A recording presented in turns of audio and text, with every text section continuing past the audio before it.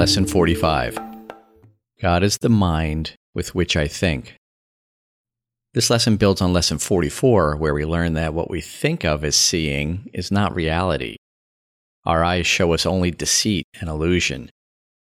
In this lesson, we take it a step further and understand that our thoughts also deceive us. Consider these lines from today's lesson. Your real thoughts are nothing you think you think.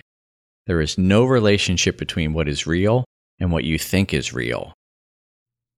What he's teaching us here is that our thoughts, just like what our eyes see, mislead us.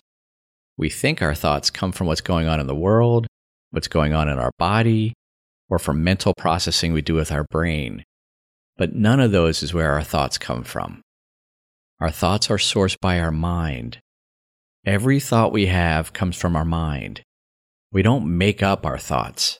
Our thoughts are not a reaction to anything. Whatever mind we choose, ego or spirit, those are the thoughts we will experience. This lesson is helping us understand not only the source of thought, but also how to make the right choice in our mind for spirit instead of ego.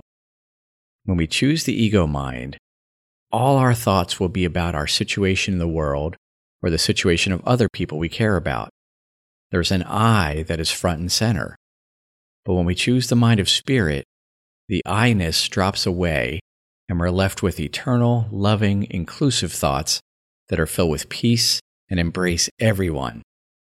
As this lesson encourages us, we will not let the thoughts of the world hold us back.